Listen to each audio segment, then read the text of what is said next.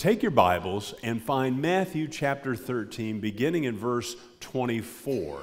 We're in the series, Jesus Parables, Wisdom for Life.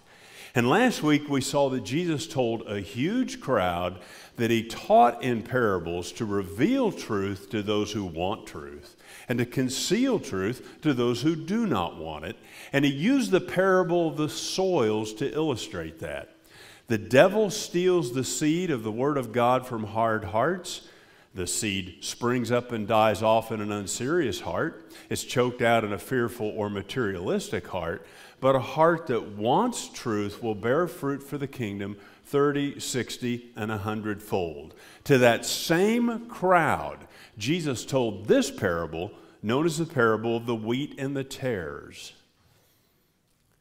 Now, the wars and the rumors of wars that are reigniting in this world bring up an age-old question: why is there so much evil in the world? I read a story where Hamas broke into a Jewish family's house. They zip-tied all 5 occupants' hands behind their back. And you read the news, I'm going to stop the story there. It's too barbaric to continue. Why is there so much evil in the world? Some of you may not be thinking, why is there so much evil in the world? You may be thinking, why is there so much evil surrounding my life? There's a person you try to be at peace with, but they are irreconcilable, always digging, always picking at something. Some of your foes are your own family members. One who should be a great helper is actually a hinderer. Or you may watch as a once faithful Christian is pulled away from the church by idols, and soon you realize they've apostatized, and that's so discouraging. In fact, it may seem like the good things that you try to do almost always meet opposition. Wherever you try to do something good, there's some kind of opposition. Wherever you say something biblical or positive, there's someone there to contradict it. So if you were to ask God, why is there so much evil in the world? Or why is there so much evil surrounding my life? I believe he would point you to this passage. Let's read these words of Jesus, Matthew chapter 13, beginning in verse 24. It says, Jesus presented another parable to them, saying, the kingdom of heaven may be compared to a man who sowed good seed in his field. But while his men were sleeping, his enemy came and sowed tares among the wheat and went away. But when the wheat sprouted and bore grain, then the tares became evident also. The slaves of the landowner came and said to him, Sir, did you not sow good seed in your field? How then does it have tares? And he said to them, An enemy has done this. The slave said to him, Do you want us then to go and gather them up? But he said, No, for while you're gathering up the tares, you may uproot the wheat with them. Allow both to grow together until the harvest. And in the time of the harvest, I will say to the reapers, First, gather up the tares and bind them in bundles to burn them up, but gather the wheat into my barn. Then drop down to verse 36. Then he left the crowds and went into the house, and his disciples came to him and said, Explain to us the parable of the tares in the field. And he said, The one who sows the good seed is the Son of Man, and the field is the world. And as for the good seed, these are the sons of the kingdom, and the tares are the sons of the evil one. And the enemy who sowed them is the devil. And the harvest is the end of the age, and the reapers are angels. So just as the tares are gathered up and burned with fire, so it shall be at the end of the age. The Son of Man will send forth his angels, and they will gather out of his kingdom all stumbling blocks and those who commit lawlessness, and will throw them into the furnace of fire. In that place there will be weeping and gnashing of teeth. Then the righteous will shine forth as the sun in the kingdom of the Father. He who has ears, let him hear. So this passage gives us a clear picture of what the world is like and what Jesus is doing about evil in this present age. There are 2 main principles at work here this morning. The first one is this: good and evil are inseparable. Good and evil are inseparable. The servants are perplexed as to how weeds can be found in the field. In verse 24, the owner had sown good seed. So in verse 27, they said, "You sowed good seed. Why are there weeds? God, you sowed nothing but good. How can there be all this bad?" And verse 25 explains, "But while his men were sleeping, his enemy came and sowed tares among the wheat and went away." Tares are a weed known as ryegrass. The Roman Empire had a law against sowing ryegrass in someone else's field. Jesus said the enemy who sowed the tares is the devil, and he sowed them, verse 25, among the wheat. So Satan places the people of this world with their secular worldview or their confusion about God, or sometimes their strong opposition against God, and he places them right next to you.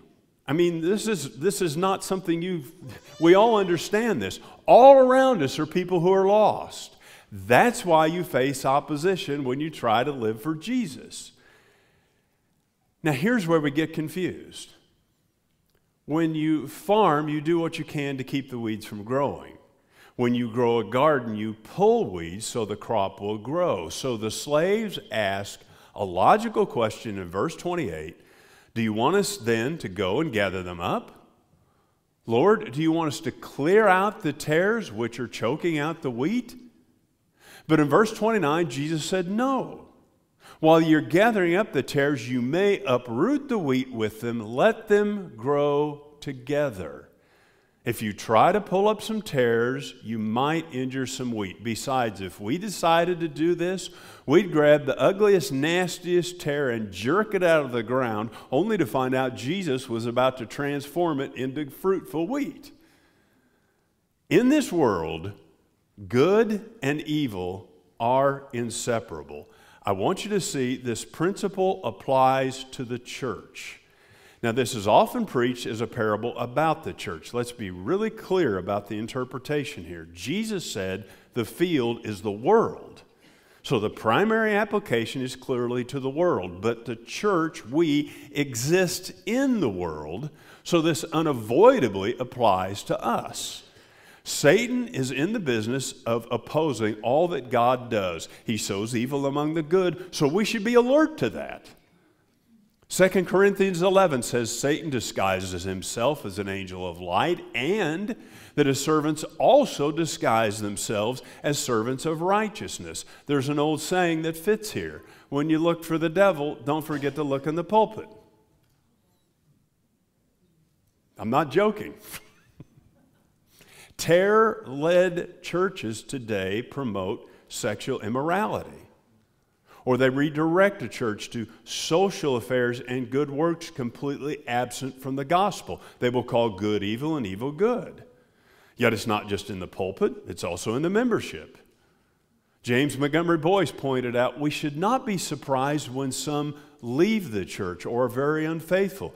He said, he quoted 1 John 2:19, they went out from us, but they did not really belong to us.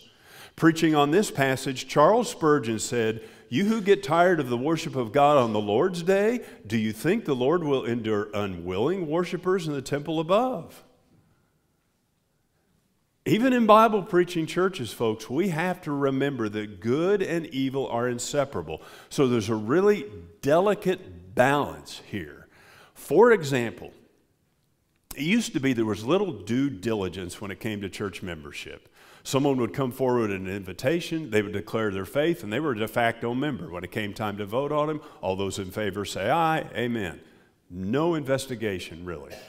Now the pendulum has swung to the other extreme.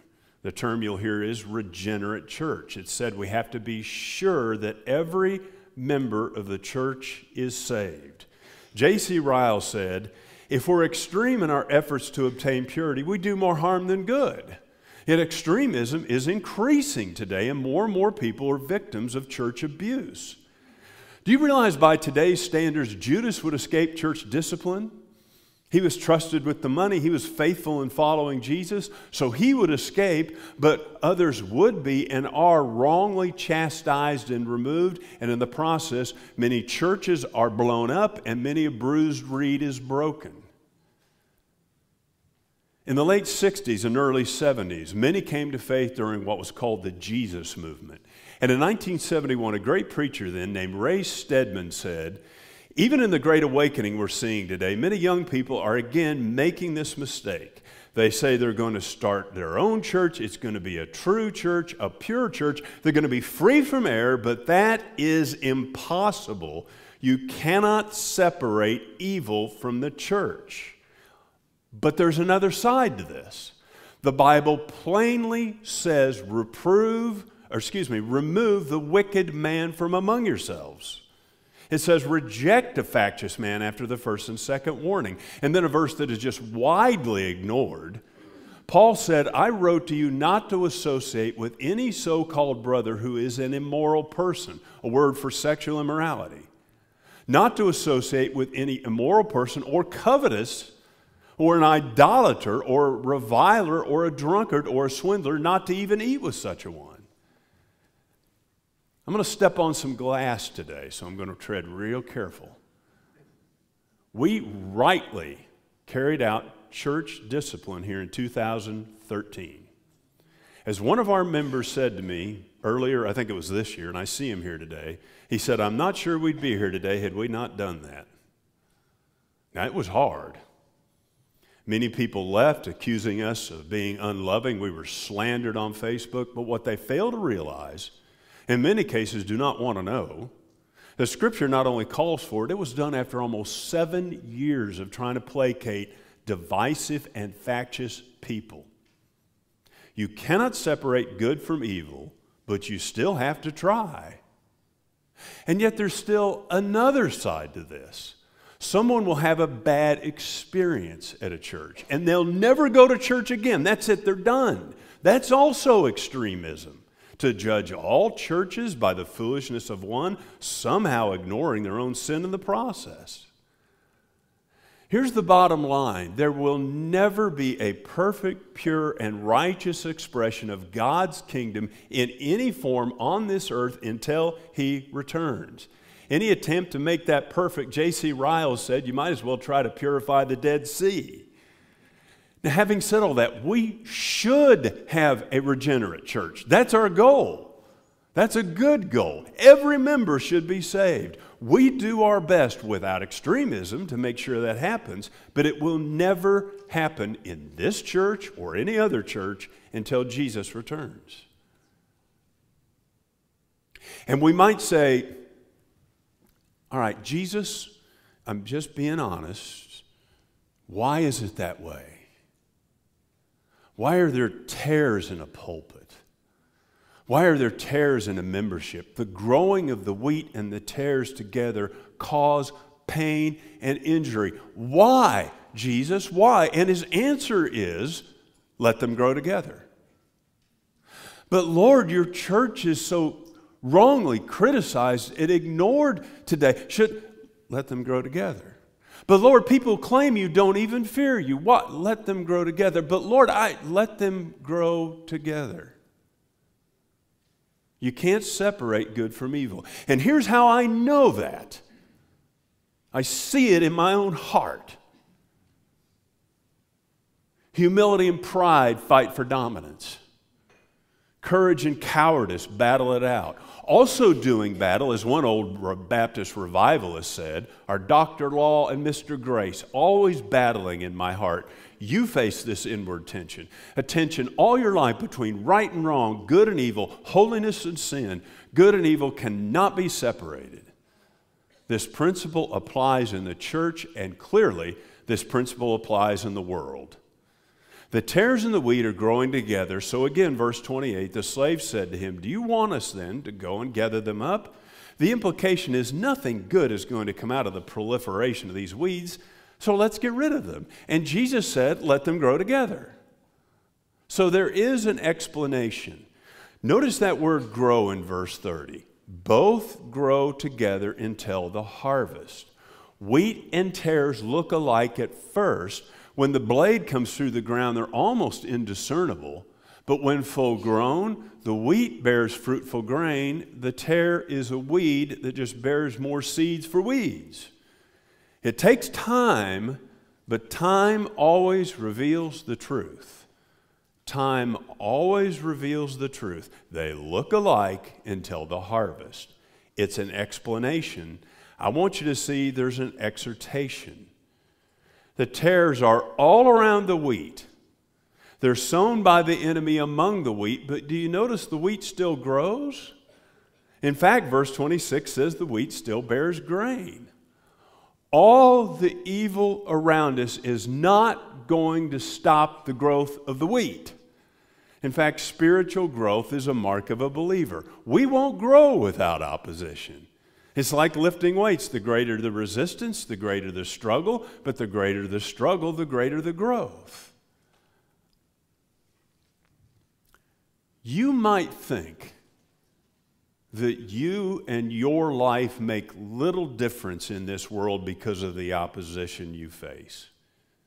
But do you notice what Jesus does in verse 26? He uses the metaphor of wheat to illustrate the fruit of good seed. Eventually, all that grain, that good seed, goes to harvest. Some of it will be planted into the soil and be choked out by tares, but much of it will spring up and thrive despite the tares. The wheat still bear fruit despite the presence of the tares. Think about that in terms of the start of the church. In Acts chapter 1, there are 120 stalks of wheat hiding and praying in an upper room. Along comes the mighty rushing wind of the Holy Spirit, and those 120 stalks of wheat emerge into a world of tares, completely outnumbered, with no strategy, no money, no influence, and all they have is all they need, the word of truth and the power of the Holy Spirit. And look where we are today. Global Christianity, fruitful churches, evangelism, missions, prayer, Spirit-led fellowship like we enjoy in this church, and Jesus Christ our Lord being glorified through all of it. However, tares create massive conflict along the way. Violence, bloodshed, socialism, mass persecution, sometimes torture, racism, greed. Why is that allowed to happen? And Jesus says, let them grow together. Why is that always the answer? Let them grow together. I talked to a man on Tuesday who's been a recent missionary to Cambodia. So I asked him about sex trafficking there, and he said in Cambodia and Thailand, it's normal. He said mothers will parade their daughters down the street, trafficking them to whoever will pay the highest price. That's what desperate people do. They're victims of a place where capitalism without the rule of law is not norm in a culture. And this is all around the world. So what do we do about this, Jesus? This is injustice. What should we do about it? We do what we can, but otherwise, let them grow together. Let them grow together. Let them grow together. Let them grow together. Is Jesus nonchalant about evil? The answer is no. Because while principle number one is you cannot separate good from evil, principle number two is good will be separated from evil. Good will be separated from evil. Look again at verse 30. Allow them both to grow together until the harvest. The harvest is the end of the age. Jesus said so in verse 39. Someday it's harvest time. And when that time comes, it is a time of separation. Look at verse 30 again. Jesus said, first, gather up the tares and bind them in bundles to burn them up, but gather the wheat into my barn.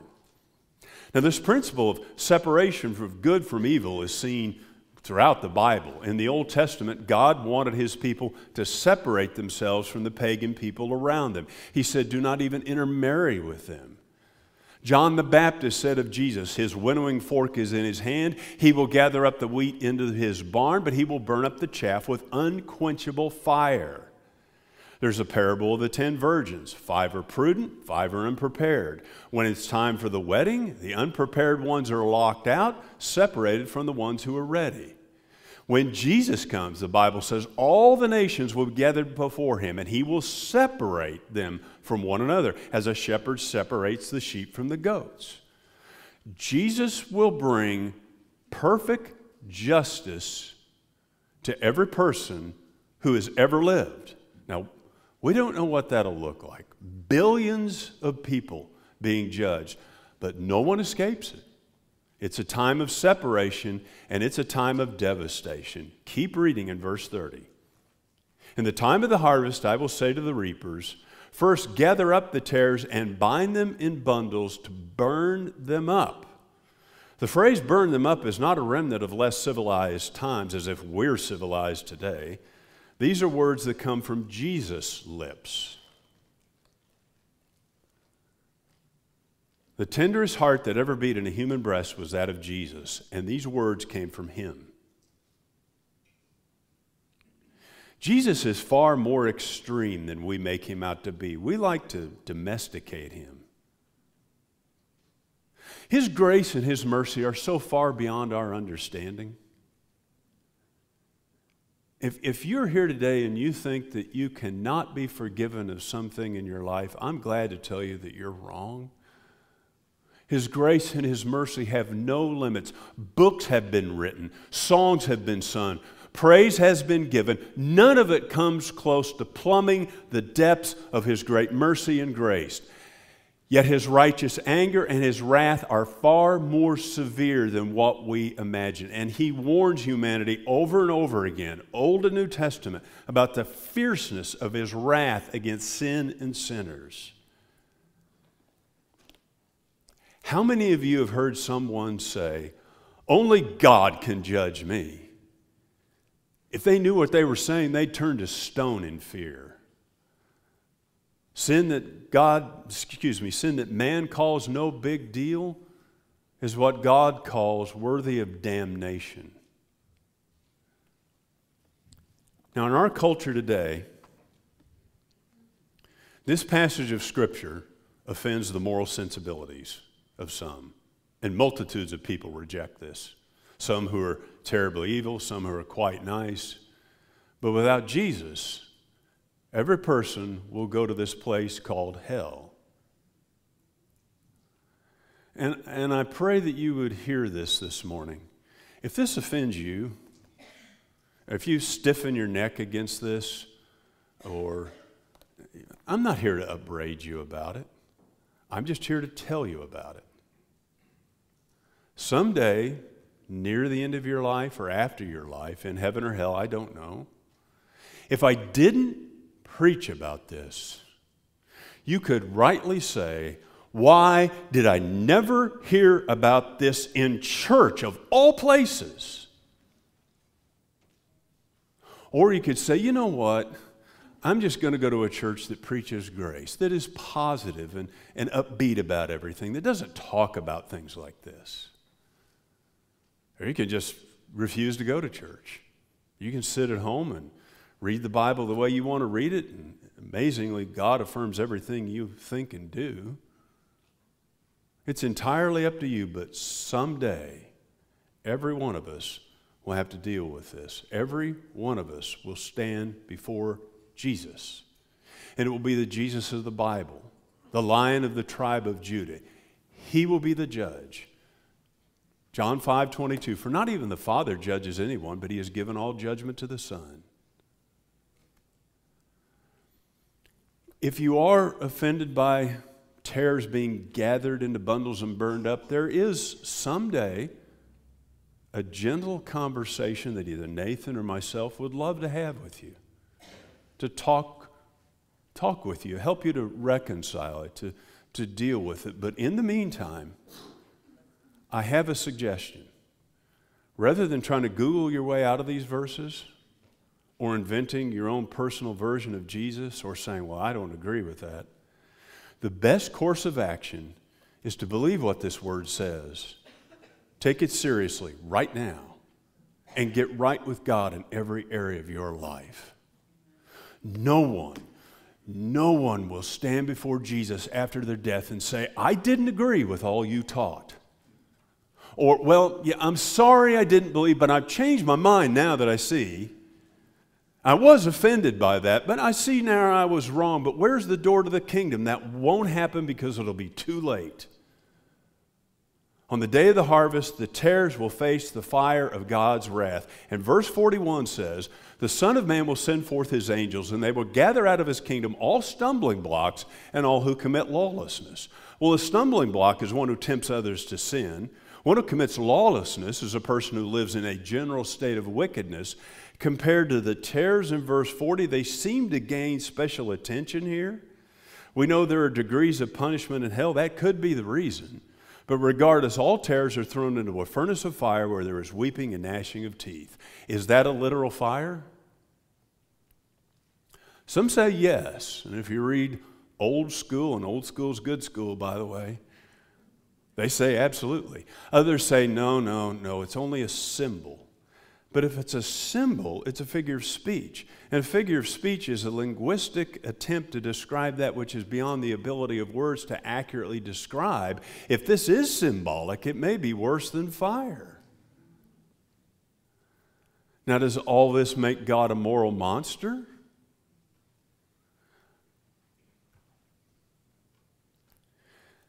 That admittedly is another sermon for another day, but we complain when it appears God does nothing about the evil in the world. Why so many bad things happen, and Jesus just says, let them grow together, let them grow together. Then we find out he most certainly does deal with evil, and we complain about that. Our objections reveal two things. Number one, we don't understand how hideous sin is, how deeply we offend God by our sin, how we kindle his wrath by disobeying him, by not taking him lightly. Neither do we understand how holy God is. We have hear this, please. We have personified him to the point where we no longer have a healthy fear of him. Not a bit. And then we take our standard of human justice, impose it on God, and call it unfair? Hell is an expression of God's wrath and justice, just as heaven is an expression of his grace and mercy. Now, through all this and other passages, we know that Christians are accountable for sins. And that's a paradox because there's no condemnation in Christ Jesus. Our sins are wiped away, yet we stand before the judgment seat of Christ to receive rewards that will be diminished by sin, possibly even gone. Paul speaks of a person whose entire work can be burned up and yet enters heaven, yet so is through fire. I have trouble imagining that, but who wants to do that? So since we all know this, let's individually judge ourselves before we get there. Alan Redpath was the pastor of Duke Street Baptist Church in London before Stephen Olford was that pastor. And Redpath said this: God has not promised to forgive one sin that you will not forsake. God has not promised to forgive one sin that you will not forsake. Here's what he means. We can confess sin, but if in our heart we fully intend to commit that sin again, it's a false confession. The Bible says without holiness, no one will see the Lord. Not perfection, not legalism, but the pursuit of a holy life. So let's judge ourselves. Now, how do we do that? Well, let's consider our works. Do we live to bless and serve? Is God's church a commitment you make every week to bless and serve him and one another? Are you known as a person of integrity, a person who will do the right thing no matter what? Works will be judged. So will words. Is there a long-standing apology you need to make? Or a confession of sin? And by the way, sin should only be confessed to those who are affected. Twice in my life I've had people come to me and say, you know, I really didn't like you, but I've changed my mind and I really want to confess that. That didn't bless me.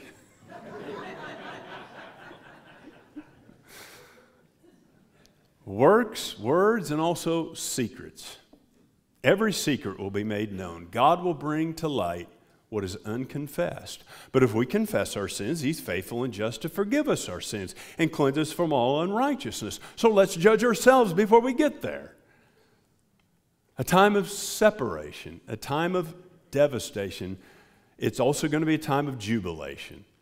At harvest time, the wheat is gathered into the barn, and verse 43 says, the righteous will shine forth as the sun in the kingdom of their Father. That might refer to your face reflecting the glory of the Lord Jesus Christ. So remember this, Jesus is judge, he is also Lord, and he's also Savior. So all of that wrath and fire and weeping and wailing and gnashing of teeth, he took it upon himself at the cross, and he'll take it away from you if you believe in him. Someone told me this week about the day they were saved. He said it was like a huge burden being lifted off his shoulders. That's because it was.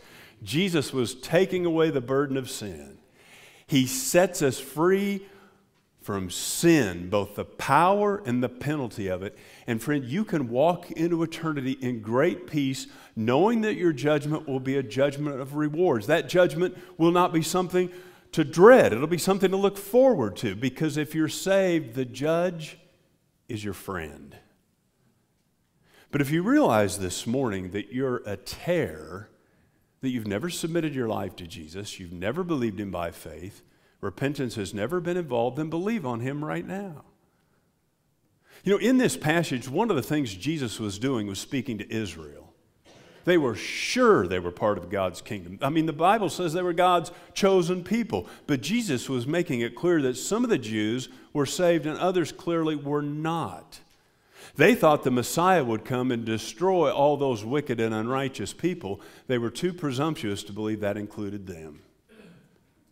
So this is God's word, and this is God's warning, but this is God's invitation to become a child of his. Now, maybe you say this morning, how do I do that?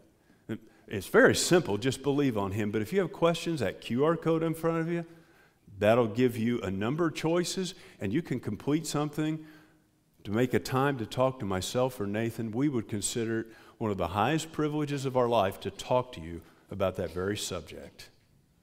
So, if you don't know, let's talk about that. I don't want anyone to ever leave this building without knowing they're a child of God. Let's go to the Lord in prayer.